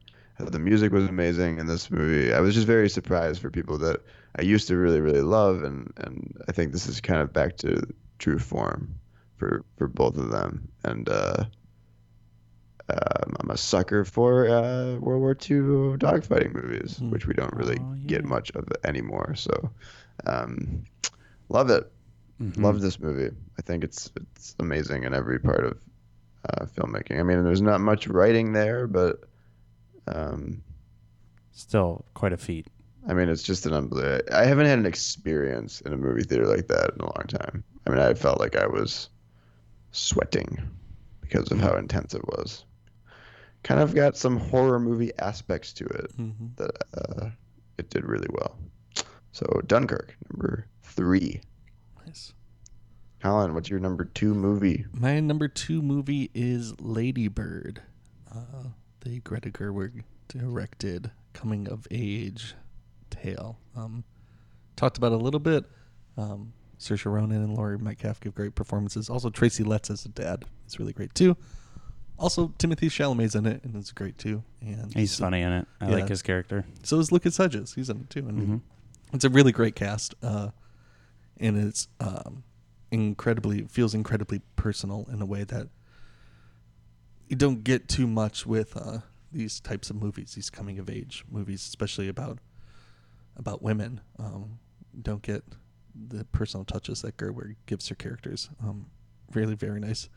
It's a great study of a relationship between a girl and her mother, and how they can hate each other one minute and quite literally the next minute be best friends. Really, really fascinating. Also a great love letter to where you're from and where you're going. And the movie kind of bookends with something of that nature, which I think did a really, really great job doing that. And it's really funny. There's some really funny laugh out moments. And I also think there's some really funny moments that are had with how the film was edited. I mean, it's not very showy editing, but what they do to kind of edit these quick jumps. Punchline. I especially think when she's at a party and like 1 minute she's throwing up and then the next like cut she's like being curled into an ambulance. Yeah. I'm just laughing my ass off at that part. Lady Bird, number 2, really, really, really strong movie. From first time director Greta Gerwig, very impressive. Yeah. So my number 2 is a movie that you can watch, and it will be my recommend later. A Ghost Story with Casey Affleck and Rooney Mara. And that's it. I really love this movie. I know it seems silly. It's about a guy it's about a ghost, and it's very like the ghost is wearing a white sheet with little eye holes, and it has like spooky moments. Like the music is played to like a horror thriller, but it's also funny and asks and posits a lot of questions about death and what is your purpose after death and what could happen to you after death, which I loved. And they do some interesting things with time, do some interesting things with like other ghosts and why they haunt certain areas.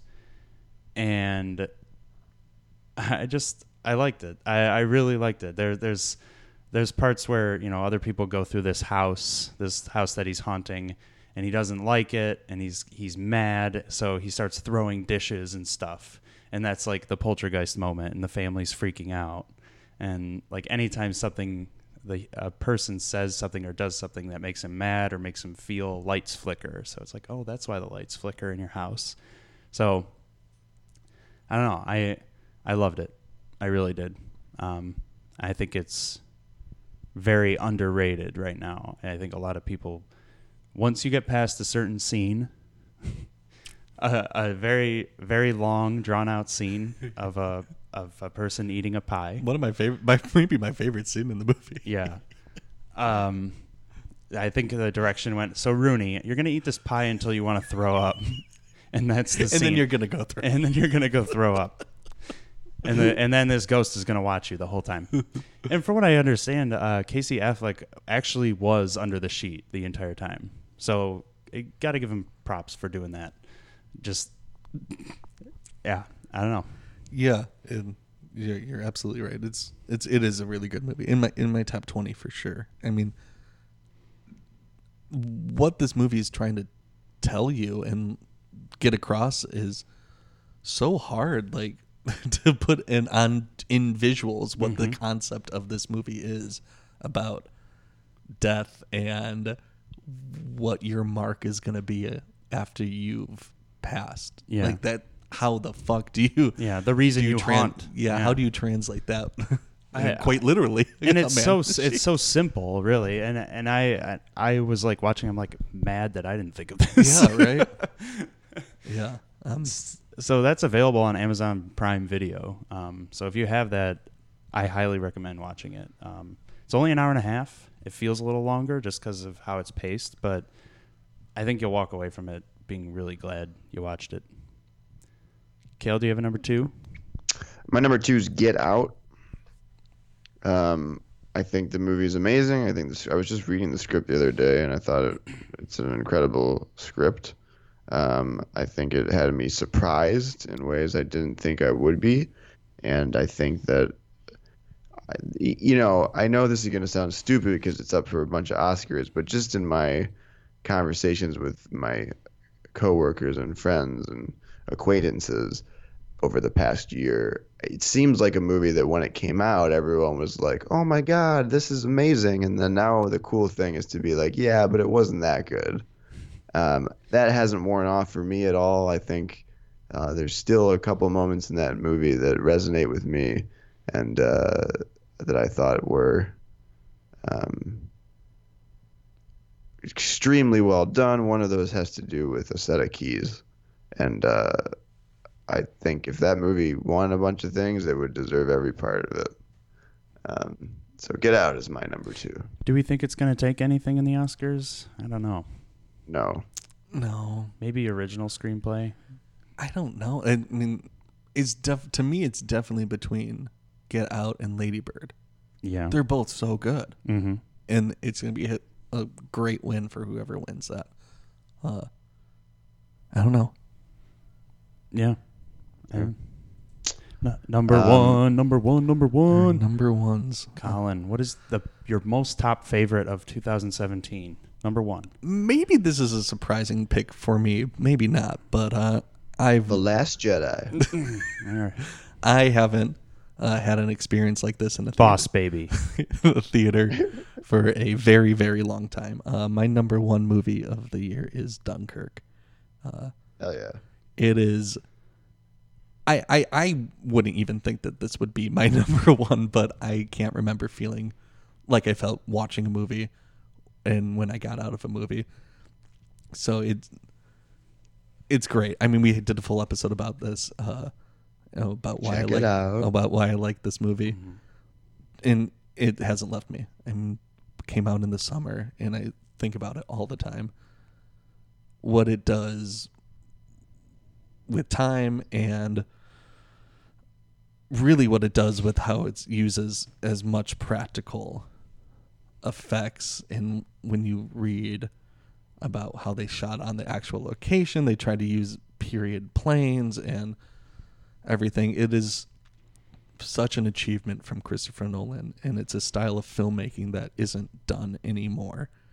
And mix that with an incredible pace and score by Hans Zimmer and sound design by whoever designed the sound. It is a full throttle, edge of your seat, shit your pants sweat. That is great. And I rewatched it with my mom, my dad, and my brother, and I thought I have it on Blu-ray. I brought it over to their place. I'm like, there's no way that it's gonna have the same effect on me as it did when I watched in the theater. But none of us said a fucking word during this movie. It is a really great movie. Maybe doesn't encapsulate the year of 2017 as climate and politically as some might not want, but I think it is the best made movie of 2017 by far. It was my number 20. Not gonna rain on your parade. Just saying that. I liked it. So my number one. We haven't really. You tried a little harder, Chris Nolan. Yeah. No, I totally recognize that he did a great job. I just didn't. I don't know. Something, it didn't grab me like others. It didn't grab me as much as Blade Runner 2049. This film, I was like 100% in for the next 3-hour experience, like right from the start. Denis Villeneuve had a vision. He knew what he wanted to do, and just executed perfectly with amazing scenes. Just amazing scenes that it's hard to describe, but a ton of scenes about like what it means to be a human, having a soul, and trying to find a purpose for yourself. And Ryan Gosling is really good in this. He doesn't say much, but he's very good. Yeah, I don't really have much to say other than I saw it twice in theaters and picked up new stuff each time I saw it. And the cinematography, the sound design, the music, just perfect. Set the tone, set the world perfectly. I loved it. I do really want to see it. I don't think we do an episode. No, we didn't. On it. No. It's in my top 20. I really enjoyed it, but and it is the tone of and look and just overall feel of this movie is so high. That's why it was nominated for a ton of awards. Just missed out on the best director nomination for me, mostly because, and I was going between him and someone else. My only problem with Blade Runner 2049, one, it is really fucking long. Two, the last like 20 minutes is really rough for me, especially the climax scene in the car and it just felt really sloppy to me and really dark and wet and that's honestly that what happens in that scene really sounds like everything you'd like. Tell me about it. Sloppy, dark, wet. Yeah. Honestly, that really, I was like, what the fuck is going on here? But everything else about that movie is super strong. Every shot in this movie is beautiful, I think. Especially when they get to Las Vegas. Yeah, the Las Vegas incredible sequence. The sequences at the Wallace headquarters, Wallace Corp. Mm-hmm. That was the name of it, right? Yeah. Yeah. Yeah, I loved it. It's my number one. Kale, what is your number one? It's Logan. Thought so. I haven't seen a lot of movies, but I did watch Logan again a few weeks ago, and maybe more emotive about it the second time. I just want to say I think that in a year that was weird all around, I think for everyone, you've got these two movies, Logan and then The Last Jedi, that are essentially about heroes that disappoint us, or that are characters, young characters for the next generation, find out that their heroes are not really as perfect as they thought they were. And I think that's a interesting theme for the last year, and I think it's going to resonate with us for a long time. And Logan definitely does that a year later. It's Logan and Get Out are some of the older, or the first movies of last year, and they're still my favorite. And I think they are also very 2017 movies. Yeah. That's what I'll remember about last year. Did you do you have the DVD Blu-ray? It's on HBO. Oh. I recently bought the Blu-ray DVD, and like you said, it came out a long time ago, so I rewatched it, and then I watched it on The noir version? in black and white, which is really cool. But then I also watched it in black and white with director commentary, and the director commentary is really good by James Mangold. And I watched that, and I bumped it up significantly higher on my list. 'Cause Okay. it came out so long ago that I forgot what I liked about that movie. That when we watched it, it went up to, what did I say, like number 12, I think. So yeah. Oh, nice. Cool. Those are our top 10. Also, the score by Marco Beltrami is really, really good for That's Logan. nice. Yeah, so that's that. I guess we don't really. Do we have to talk about Shape of Water? Maybe we should wrap it up. I don't Should we think wrap so. it up? Yeah, I think we should wrap it up. We're We're pretty late. at We're an hour pretty good. 45 or so. Yeah, So, I've been- and we talked about Shape of Water a lot.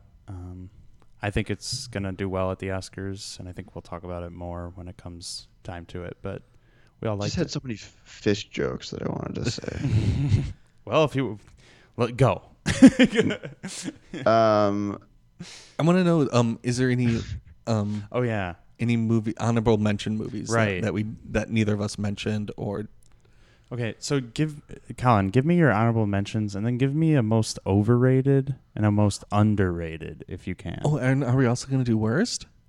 Oh yeah, I guess we could do worse I too. think we should do worst. Okay, let's do it. I mean, I mentioned a lot of my honorable mentions. Last Jedi, Logan, Big Sick, I, Tonya. A few ones that we didn't mention that are in my top 20. Good Time with Robert Pattinson, directed by the Safdie brothers, and Molly's Game, also in my top 20. Just missing outside of the top 20 is Okja and War of the Planet of the Apes. Oh, right. I got that, yeah. My honorable mentions, The Big Sick, The Disaster Artist, Guardians of the Galaxy Volume 2, and Spider-Man Homecoming. Those all stood out to me as like solid films. I mean, Guardians of the Galaxy Volume 2, again, very problematic, or not problematic, but divisive, and I really liked it. I thought it was better than the first one, so whatever. Any honorable mentions, Cale, if you have any? No. And I think he said all the movies that he I saw. think I said all the movies I saw. This is going to open a whole bag of worms, but I know it's not movies, but Stranger Things Season 2 really resonated with me a lot. All right. I really felt the last 2 episodes were pretty incredible. I think the last scene is incredible. The what? The last scene. But yeah, the last scene's great. That's my favorite part about the whole season. Yeah. So- I really liked the second season a lot. I feel like that was also divisive, but I also liked that better than the first one. So I don't know. I haven't watched it yet. that's my hot take. Colin, what's your most overrated and underrated?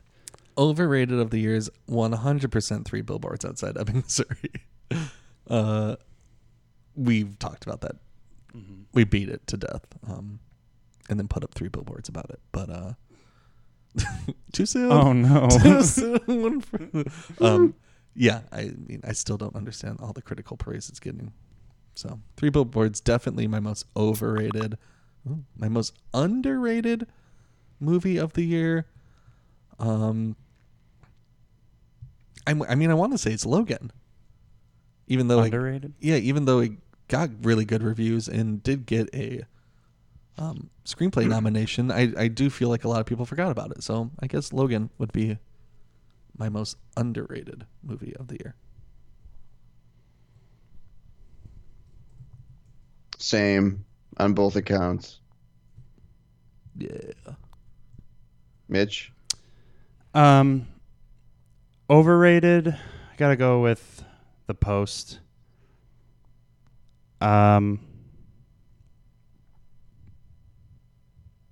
Yeah. Underrated. I'm gonna have to go with Logan Lucky. I think that was very, very underrated. I thought it was very funny. I've heard really, really, really good things about that movie. Yeah, me too. And I haven't seen it. Mm-hmm. I did watch some of Ocean's 11, which is on Netflix. Yeah, they just put it on Netflix, I think. Which is maybe one of the most underrated movies of all time. Okay. No, I really like Ocean's 11. I just think I don't know if it's underrated. Yeah, I don't know. It's a good movie. Worst movies of the year? Like I said, The Post. I think The Post is one of the worst. I think it's so dumb. Fuck that shit. Yeah, I don't know. I actually, sorry, can I interrupt? Yeah. I feel like I didn't really say anything, but my most overrated movie of the year is Wonder Woman. The more I think about that movie and the more I've forgotten about that movie, I can't believe the praise that movie got. Yeah, that's my hot take and my most overrated movie. Yeah, that's a good pick too. I will never understand it. It was pretty much okay in my mind. Yeah. I think Gal is amazing. I hope she makes 5 other Wonder Woman movies, but I hope they're better than this one. I'm with you there. Yeah, it had a great scene, you know. Yeah, it had a great scene. I should preface my worst movie by saying I didn't see a lot of movies this year, and I didn't see a lot of like the critically bad rated movies because I'm not going to pay money to go see a bad movie. So like things that I know are bad are not in my list anywhere just because I haven't seen them. But what did I see? I saw 43 releases this year. My worst that I saw, maybe not technically the worst, but the worst in my opinion was Kong Skull Island. Yeah, that was not good.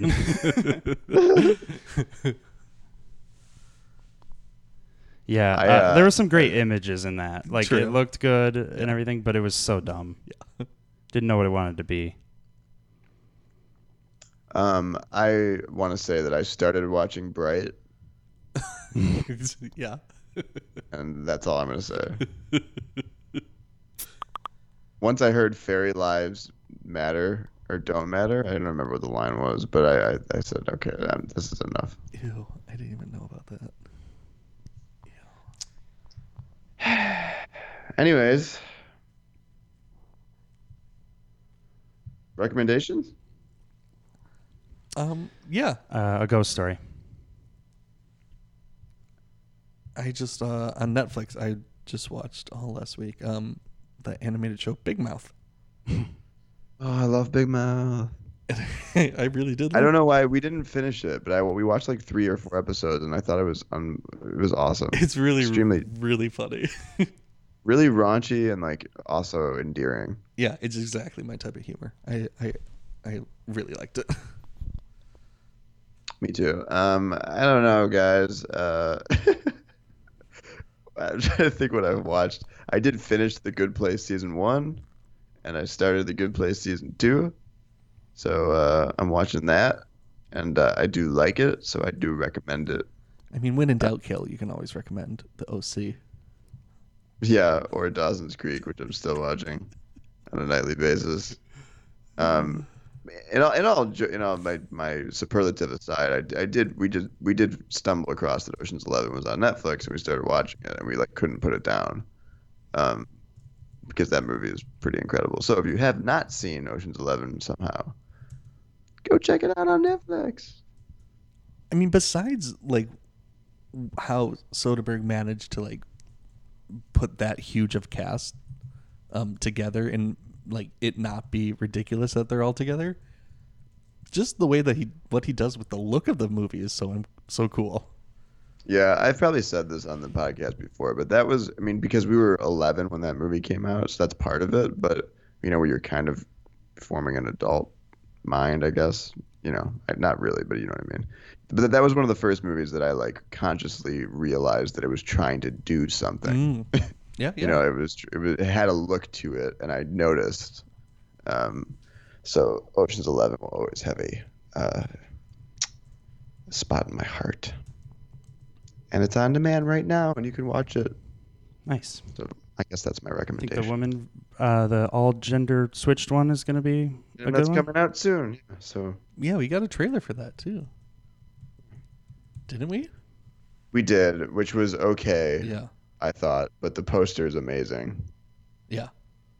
and whoever wrote that tagline What is it? that I can't remember deserves a raise. Ocean's 8. Hold on. Stay with me here. Every con has its pros.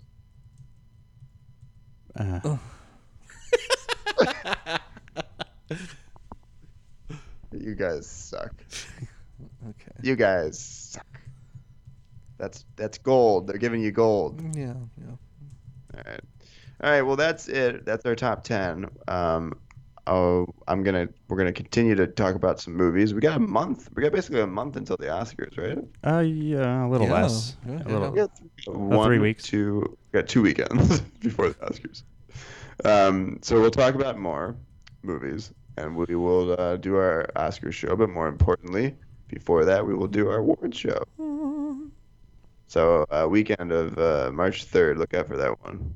The awards. Yeah, we'll get it. I just a bit of news. I'm closing on Friday on this house that I am investing in, and I'll be setting up a little studio with a table and permanent mic and mixer setup, so it'll be a lot easier to jump on and get things going. So I'm so happy I don't have to clean my house when you come over then. You guys do that. I'll continue to record from the toilet. If you have any questions, comments, concerns, suggestions for us, hit us up at woodwardsfilmcast@gmail.com. You can find us on Twitter. I'm at Kale Davidoff. all Like right, the name. and the bug spray brand. I've heard it. And I'm at Mitch Haba. Just one thing. MITCHHABA. I don't tweet, Yes, he doesn't. but No, he you doesn't. can follow me on Instagram, ColinW07. It's It's a basically good follow there, guys. It's a good follow. Follow Colin. if you want to see coffee and Lots of coffee. coffee concerts and women. You're going to say another word for women. That might be an alliteration. All right. For the Woolworths Filmcast and for Mitch and Colin, I'm Kale. We'll see you next time. Hopefully I'm not doing it in the bathroom. Yeah. We could have kept that all quiet. Now the listeners are like, oh boy. Everyone's got to know. All right, cool. You're like hunkered down, like you don't want anybody to hear. It's the future. Podcasts are illegal. All right, cool. They're in the walls. Russians. All All right. right, cool. Well, We'll see you guys next time. see ya. Bye. Bye. Bye.